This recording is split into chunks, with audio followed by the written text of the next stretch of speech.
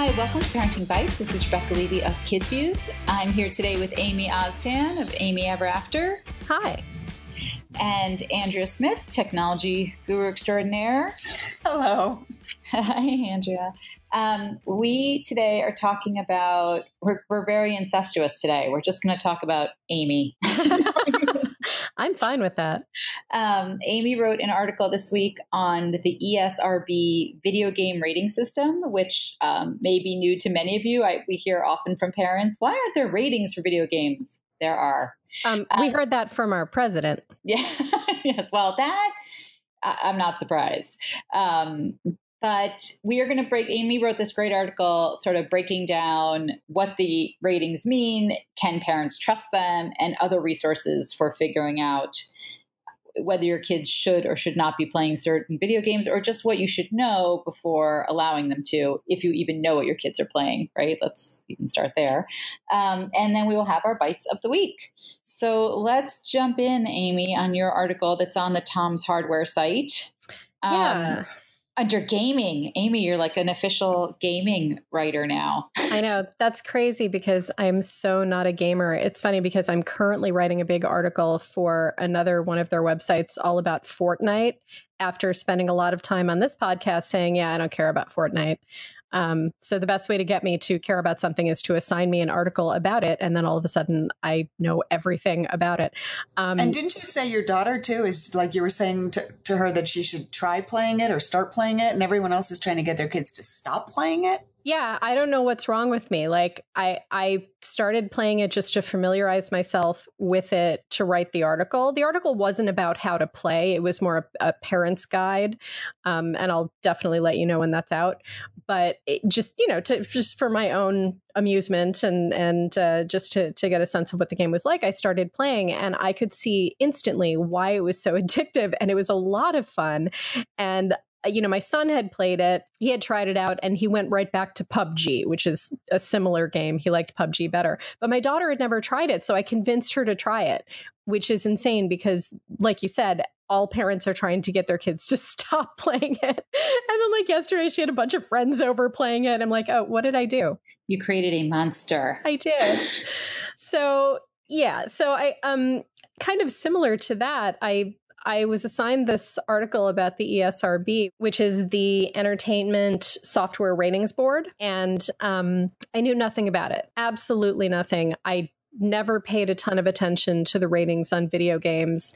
And so I was basically starting from scratch, like as a parent who would know nothing about it and if you can trust it. Because I feel like, I don't know. I think that the movie ratings are sometimes a good guide, but I don't pay a ton of attention to those either. But at least I've seen enough movies that I get a sense of whether or not I should pay attention to them. With video games, since I'm not a gamer, I really didn't have any sense on whether they bore any resemblance to reality.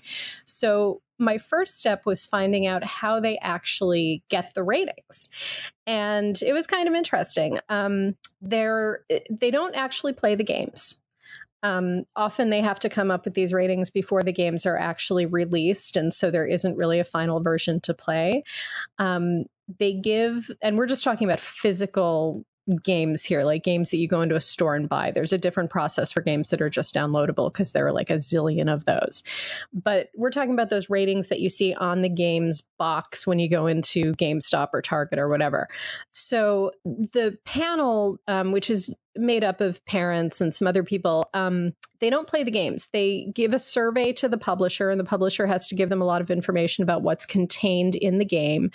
And they often read scripts from the game so they can see what kind of language is used. They might read the lyrics from songs that are included in the game. And they'll take a look at the game. They'll get video and screenshots from it. And if there's anything else they can look at, they will. And then often they'll do a spot check after the game is released just to make sure that the publishers were being honest. So it's so interesting because I think ESRB started, like 94, like when software first came out, right? And, of course, having, an older child now, Matt was young when these video games came out. And I will never forget. And of course, I knew what I was doing because I was in the field. But I mean, these kids were like 10 years old, 9 years old. And I always would say to the parent, hey, listen, they're going to play this game. Are you okay with it? And Matt would go to somebody's house and come home and say, Mom, their mom lets them play Grand Theft Auto, which of course I would never. And that was the big, horrible game back then. And I finally said to one mother, hey, I'm really surprised, that's an M-rated game. And she looked at me like I was a zombie, and basically said, what are you talking about? I have no idea what that means. And I had to physically show her. In those days, we had boxes, right? There was actually a software box that had it, and it said, sexual mischief, that kind of thing. And she was shocked. And so I kind of went around and started telling all of Matt's friends' parents, and everyone hated me for this, of course. But people don't know. And I think it holds true, 15 years later? They don't know that that's there. I think that in broad strokes, the ratings are a good guide, even though I should mention this is a self-regulation thing. Back in 94, everyone, all of the video games were coming under fire from the government. I think wasn't it Tipper Gore? Or was that rap lyrics? I forgot. Yes. I just remember Tipper Gore being my enemy from my childhood, but I don't remember why. And so in an effort to kind of stave off Congress from making rules about video games, the video game industry came up with the ESRB to self-regulate. And it actually seems to be working okay. I mean, from what I've seen, the ratings do bear resemblance to reality. And there are basically, 7 ratings that you can find on a box. Early childhood, everyone 10 plus, teen, mature, which is 17 plus, adults only, which is 18 plus, and very rare because stores really won't carry the adults only games. And then RP, which is ratings pending, and you only find that when a game hasn't been released yet and they haven't, they're doing marketing for it, but they don't know what the rating is yet.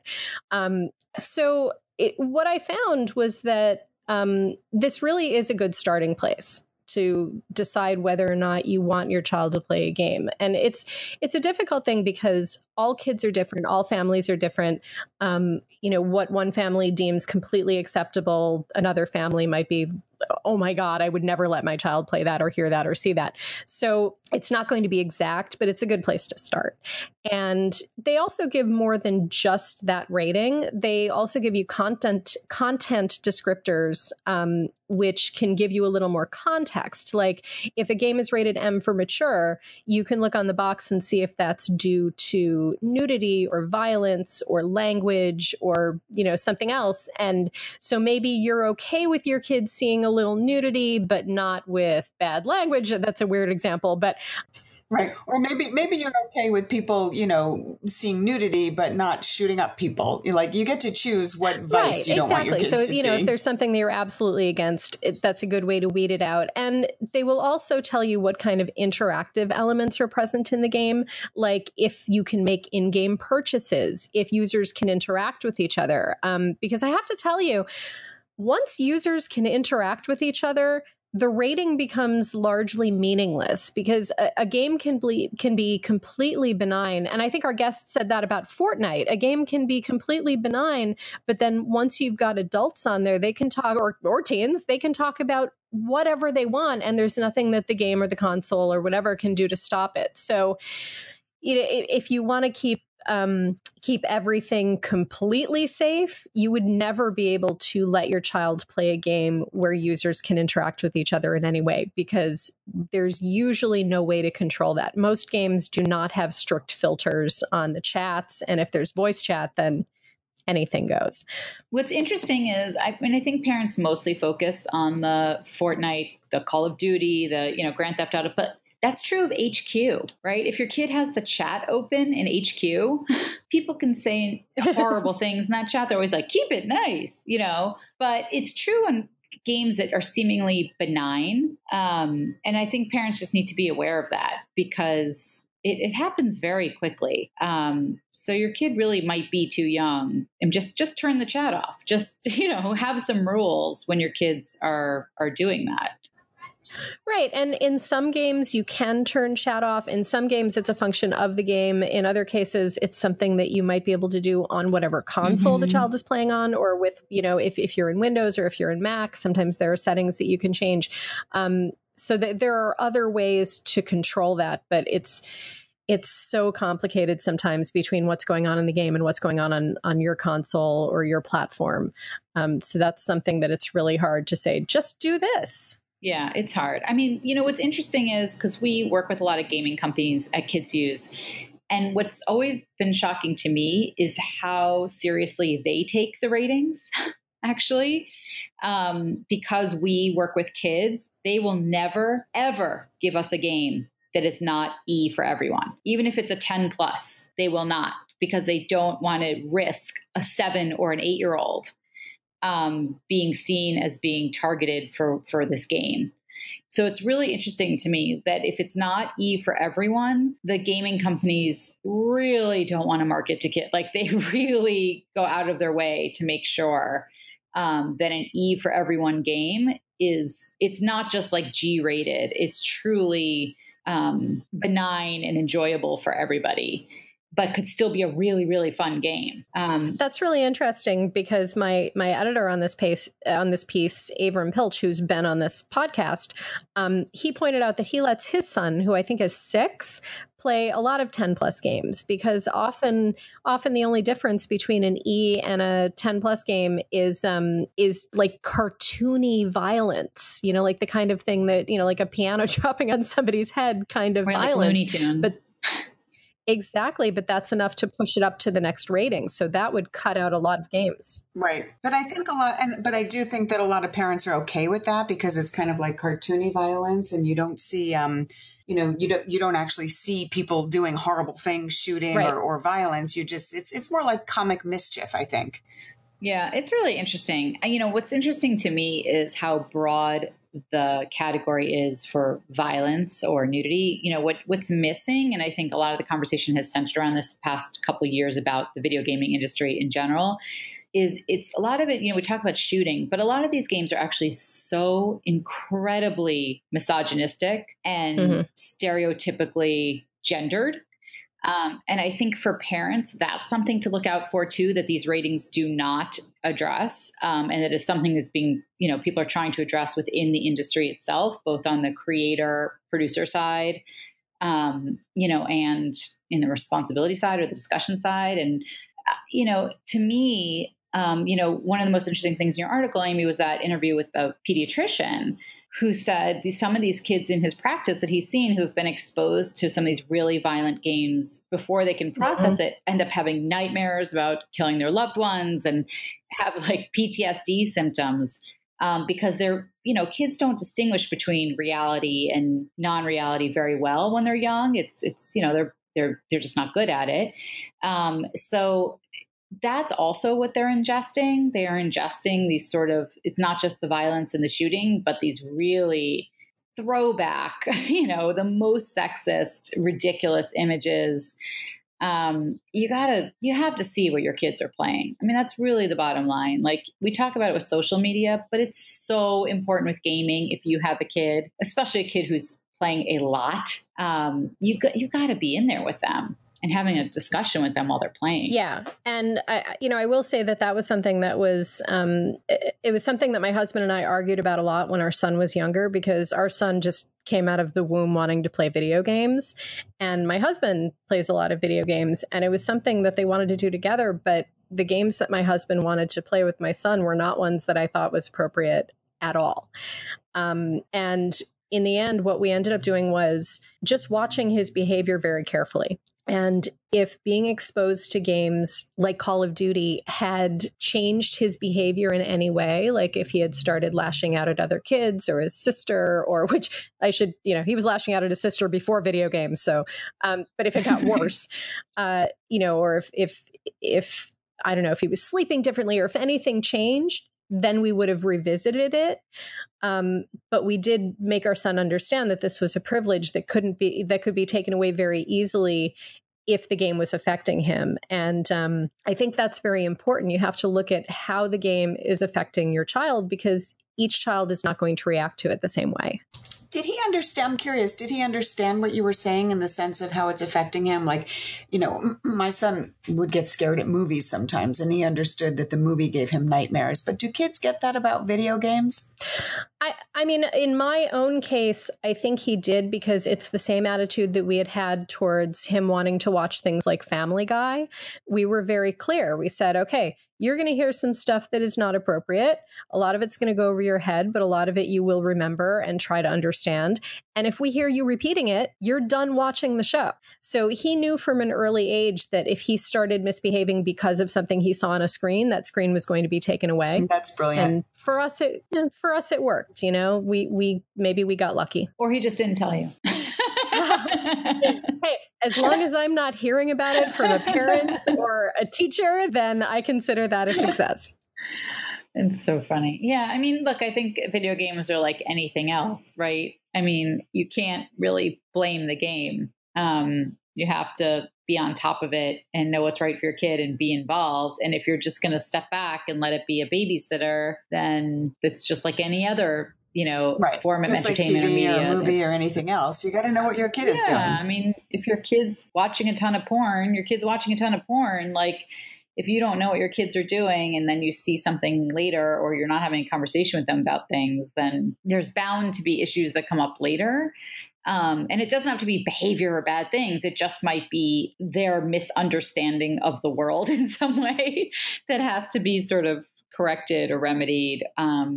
Or nothing, or they just have, whatever, they have this experience and it's really social and really fun. And God knows now they can make millions of dollars a year if they get really good at it or get a college scholarship into an esports league. I mean, the reality of how video games are now becoming a dominant entertainment form in a mass way it's real. I mean, it's a multi-billion-dollar industry, not just the selling, but the spectating now. And with Twitch and everything. So it's hard for parents to say you're wasting your time anymore. But Rebecca, am I remembering wrong, or did you post an article about a college that actually gave a scholarship for gaming? Well, the Big Ten is starting an esports league. I mean, It's going to be an NCAA sport. Trust me, within the next 10 years, because they see the money. They see the money behind it. And it would not surprise me if the growth of collegiate esports leads to a real official NCAA designation. And I have to say, a lot of the tech companies, like I've been at press conferences with the big tech companies, computer makers, and they've brought up gamers, because a lot of these companies make gaming laptops and, all of the hardware that goes into the video game consoles. They've brought up gamers, who people have been watching on Twitch and they've advanced and they become like world championship. And these are like any other influencer, except they're video game players. I think they just had a story on one of the guys who, I think he's the one who plays Fortnite that just played with Drake. I want to say his name is like something Ninja or Ninja, but they said he makes $500,000 a month on Twitch. Kids, play more. Get really good. But again, it's like any other sport then, right? There'll be a very, very top percentage that excel and can become pro and the rest do not, but probably don't risk the same injury as a college football player who doesn't make it to the NFL, who ends up with concussions and whatever. These guys probably just end up with carpal tunnel. Or like a girl, there's an article going around about a 9-year-old who got so addicted to Fortnite that her father, like they had forbidden her from playing more than I think an hour a day and 2 hours on weekends. And her father found her up in the middle of the night playing on a urine-soaked cushion. Ew. Yeah. Yeah, look, we should say this week the World Health Organization declared video game addiction as a real mental health designation. Yeah, they did. And we're going to talk about that in an upcoming podcast. So there's like, there's things, but the ratings are a good place to start. And the other thing you mentioned in this article, Amy, is Common Sense Media, where you can get real people insight and reviews and sort of more in-depth look at what might be behind those ratings. Yeah, you can get a little more context. You can get some parents' reactions. One of the things that I love that Common Sense Media does is they give what they think is a good age range for the video games, but then you can also see the age range that parents think it's appropriate for and the age range that kids think it's appropriate for, because kids also write reviews on Common Sense Media. So you can kind of take all of that together with what the ESRB is saying and, make a judgment call, because I really think it's unrealistic that most of us are like playing these games before our kids like to decide. I know I never played a single game before my kids played it. So I think there is enough information out there about the games. You just have to take a few minutes and look for it. Yeah, for sure. Look, it's literally why we started Kids Views. No joke. I was getting sent so many video games to review, and I don't do that and had zero interest playing. But my daughters were like, they were 7 at the time. I'm like, oh, they could review Pet's Nursery too, and there was nowhere for them to do it. But it is 100% why we started, because we just didn't see a place where kids were giving their feedback on games, and then it became toys and books and whatever. But the last thing I was going to do was stick a cartridge in the DS and play. There was just no way. I only did that a few times. I think they were all dancing games like Dance Dance Revolution and things like that. Those I loved to review, but other than that, no. That's so funny. Well, we should urge parents, pay attention to the reviews, pay attention to what your kids are playing. And if you don't want to play the games with them, at least sit next to them for a couple sessions and see what it is they're doing. And don't feel like video games are something so foreign and weird and automatically bad. Just be in there with them and check out the ratings. There is actually guidance out there if you need it. You don't have to just scream into the Facebook void. And with that, we will be right back with our Bites of the Week. Okay, we are back with our Bites of the Week. Amy, what you got? Okay, mine is very, very silly because it's a depressing time and I need silliness in my life. So my friend Melanie tagged me on Facebook on an article that just had me laughing out loud. I'm half Italian, but I do not come from a rich food background. We ate very American when I was growing up, like kind of hippie-ish. We were vegetarian. And also, as Rebecca knows, I've been known to praise Olive Garden publicly. So there's a good chance that Italians have disowned me anyway. But I had so much fun scrolling through the Twitter account Italian Comments. It's at Italian Comments, and the name of the Twitter account is Italians Mad at Food. And Melanie actually tagged me in an article on The Cut from New York Magazine, written by Gabriella Paella, titled "This Twitter Account About Angry Italians is My Favorite Place Online."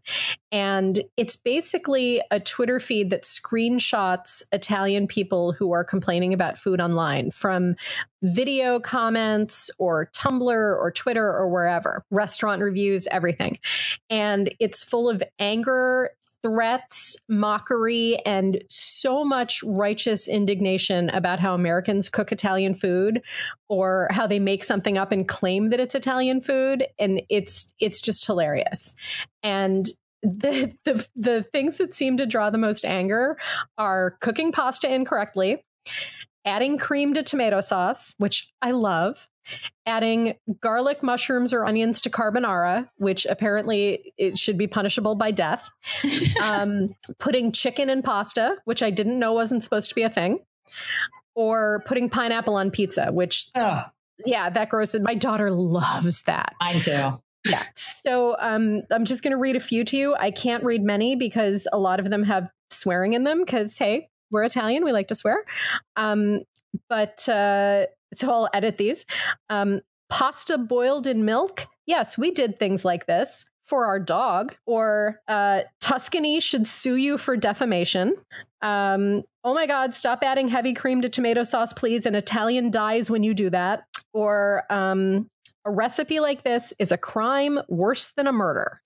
And I don't know, just scrolling through this made me so happy that Italians care so much about their food that they will get this angry about it online. I just thought it was hilarious. What's so funny about that to me is that I feel like this has been going on for quite a while, especially online, of ethnicities angry about the bastardization of their food.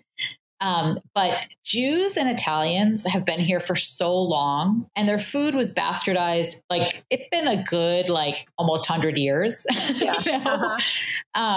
That Italian American food is its own cuisine at this point. Right? Like spaghetti and meatballs. I mean, think about Chef Boyardee was what, the 50s when Chef Boyardee came out? Like, right. It's like Tex-Mex. Like, I love Tex-Mex. Yes. I don't like actual Mexican food. Right. Right. And like, when you look at, I mean, the fact, like, my grandmother still cannot get over that bagels are bagels, that bagels are everywhere in the grocery store, in the whatever, right? Because they were weird for eating bagels. And so it's interesting to me that then there's this new backlash by Italians, because that their cuisine has been so changed and so Americanized for so many years that you almost feel like, dudes, that ship has sailed. Like, you are not getting back what is deemed authentic Italian cuisine in this country. Like, it is not happening. Yeah. I mean, forget it. It is funny to me, though, because I'll see people who are really angry about when they'll take, you know, an Asian dish and do something and still call it that. And people are like, that's not pho, or that's not whatever. But those same people will post a quote unquote lasagna that's made from like layers of zucchini, which, like, no, right? No Italian would allow that. The lasagna is the noodle. That's another thing that really pissed the Italians off, was calling pasta noodles if it's not like actually specifically a noodle. Right. No, they're crazy. Like, that's what I'm saying. But like, nobody thinks twice about doing that with Italian food. Like, it just doesn't happen. It's kind of like how Chinese food is American Chinese food now, right? Oh, you know, it's like, you know, people, you go to a restaurant, you're not really going to get what you would get in China. You're going to get Americanized Chinese food, period. Right. Yes, but that was done. So this is like such a different conversation about food and ethnicity, but that happened. The Chinese restaurateurs here are the ones who changed it, just like the Italian restaurateurs here, right? Like, they adapted to American taste so that they could sell for this audience their food. Yeah. To market to this audience. All right. Well, listen, my bite is food related too. How about that? We have a theme going here. All right. What is it? So you guys know that I hardly ever watch current television, right? So as you can imagine, even though I know very well who Anthony Bourdain was and was very saddened by what happened, I had never actually seen any of his episodes, any of his TV shows. Can you believe it? Wow. No. And so, of course, I thought, oh, my God, you know, everybody loved this guy. The whole idea of using food and drink as a way to explore culture, you know, I just never saw it. So I stumbled upon an article on a site called coolmaterial.com, which I also have never seen before, but we'll have the link to it. And it's our 10 favorite episodes of Anthony Bourdain's TV shows, which was really helpful in trying to find which ones to target, you know, if I wanted to watch 2 or 3 just to see. And so it's great because they've got like one of his from Charleston, South Carolina. They've got one of their favorites, which is one from Iceland, one from Tokyo. So we'll have the link to it. And it's, for me, it was a really great way to just click right there and watch the episode and see what he was all about. He actually wrote a great article kind of about what Amy was talking about, but about how the history of food is the history of adaptation and, you know, like this just constant mixing of cultures and cuisines, that's the entire history of food. And that even when people say like, this is authentically this, there's no such thing because that dish evolved because of this colonization that happened then. And like, it's really actually really interesting about how people can't be so precious about what they think is authentic when actually there's no such thing as you trace the history of so much food back. Oh, send me that link and I'll put it on the post. And also Rebecca's, and also I'm going to post the link that started it all. He sent a completely unsolicited article in that was so popular, it eventually became his first book, Kitchen Confidential.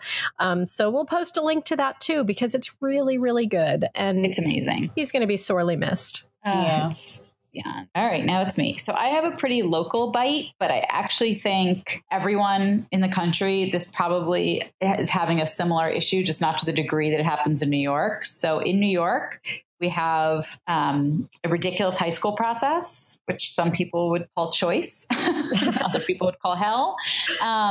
But part of that quote unquote choice system is that there are 8 so-called selective schools in New York City that rely on one test to make their admissions decision. And it's become a very famous test. It's been around since, well, I guess the early, like 71 is when it became the law that this test would be used for 3 schools, which were the only 3 that existed at the time that used it. And now there's 8. But there's been a constant fight over the admissions test and who it favors. And that has changed throughout its history, is which groups have done better on those tests or made up the majority of these schools. There's a new focus on this again because it is startling, the racial makeup of the schools, and it leaves out a huge percentage of African-American and Latinx students in this city. And they're trying to get to the root of why. Well, no, they're not trying to get to the root of why. They're trying to get rid of the test so that they think it'll be more equal, but they're actually not addressing why there's this inequality to begin with at all. They're blaming it on test prep, which is really just the teeny part of the problem. But anyway, these schools only educate about 6% of New York City high schoolers. So it is getting a lot of attention for something that is actually a very small portion of the New York City education system. However, aside from it being sort of a political optics bonanza, it is a real issue of why this disparity exists. And New York One, which is our local all news, all day station, if you have Spectrum, which used to be Time Warner here in New York, did an incredible documentary. They followed 5 different kids through this process this year and did a documentary from beginning to end where they find out the results. And it aired this week on New York One, and it's called A Select Few, and it's online. So you don't have to live in New York to see it. You don't have to have been setting your DVR like me to watch it. So I highly recommend, if you are at all interested just in education, in gifted education, in racial inequality and disparity at our best schools. This is a problem across the country. It's just obviously, like everything else, magnified in New York. But this testing system exists in many, many, many cities. So it's just really fascinating. And they picked 5 really diverse kids from very different schools. And they don't paint anyone in a certain page. Like, you want all these kids to get in. Like, this is still the public school system. This is not the elite private system where you're like, ooh, these kids, like, these are all public school kids just trying to get into the best school they can, or that they perceive as the best school. But I highly recommend this show, and check it out online. Plus, I love New York One. It's like I would never ever get rid of Spectrum and switch to Fios because I have to have New York One. Oh, my husband makes fun of me, but I love it. No, it's my husband's favorite channel, and that's why we still have Spectrum. I canceled the Fios request because my husband was like, "What? We won't have New York One? No way!" Yeah, I have to have my group in the morning. I need Pat Kiernan. I need there's a morning crew, and I have to see them. But anyway, I always feel like New York is a small town, and I think New York One just makes that so exponentially clear. Yeah. It is just if you feel like you live in a town of 200 people when you watch New York One, it's hilarious. Yeah, and I need to watch that documentary. That sounds amazing. Having been through it twice, and you've been through it twice, I'm hoping I can watch it without PTSD, because it really is a rough process. It is a rough process. Yeah. But that article, it was, I read it when you posted it on Facebook, and even though it is a local article, there are themes that would apply to any school system anywhere. So yes, everyone should read that article in The Atlantic is great, written by 2 alumni of one of the schools. I should say 2. Who are staffers. But that article, what it addresses is what the politicians are not talking about, which is why this has happened. Because when the politicians talk about it, they talk about it like this is how it's always been. And it is not true. Right. Some of these schools were 60% Black and Latinx in the 80s. Yeah. So something happened, and they sort of trace the breakdown of tracking in middle schools and honors classes. And it's really fascinating. So it's not so simple. And this test has actually been a very decent barometer of the ability to handle the rigor of those schools for a very long time. So there's something else amiss. They also don't talk at all about all of the schools that don't use this test that have way more racial disparity, which I think is interesting, because politically they don't want to touch those schools because they're in very wealthy parts of the Upper East Side. Mm-hmm. But they don't talk about those schools, which actually have the highest percentage of, or the lowest percentage, I should say, of diversity. But yeah, that's not politically easy. Yeah. So complicated as all things in New York are and all things about education are. Yep. But that is our show for today. Thanks, Amy. You're welcome. Thanks, Andrea. Bye, guys. See ya. And we will be back in 2 weeks with our next show. Hope you join us then. You can check us out in the meantime on facebook.com/parentingbites. I think in 2 weeks, we're going to have a repeat, right? And then we'll be back with our new episode in 3 weeks. Yeah, we'll have a repeat, but it'll be relevant. Yeah, totally relevant repeat just because it's a holiday and we're not going to work, but we'll be back the next week with something brand new. And I'm sure on facebook.com/parentingbites, we'll be posting great informative articles in the meantime, because we always like to keep whatever's going on top of mind. And if you have any questions, requests, thoughts, issues you're dealing with, feel free to shoot us a message or post on our Facebook page. We love to hear from our audience. And check us out on Apple Podcasts, Google Play, and anywhere, you listen to your podcasts. I think even Alexa at this point. So check us out until next time. Happy parenting. Bye.